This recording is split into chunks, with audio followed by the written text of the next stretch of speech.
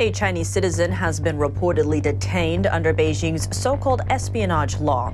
According to The Guardian, 50-year-old Emily Chen once worked for an American company. She vanished after taking a trip to the eastern Chinese city of Nanjing in December. The report cited her husband, Mark Lent, a U.S. citizen. He said Chen touched base with her family upon landing, but she never got to leave the airport. Just days later, authorities issued a letter to Chen's son saying she had been arrested for what they called handing out state secrets to foreign parties. This charge could bring a maximum 10-year prison sentence, or worse, depending on the seriousness of the case. Chen's son, also a Chinese citizen, was barred from leaving China. The report says Chen is currently being held under China's residential surveillance at a designated location. This system allows authorities to lock people up for up to 6 months without letting them appeal or speak to their lawyers and families.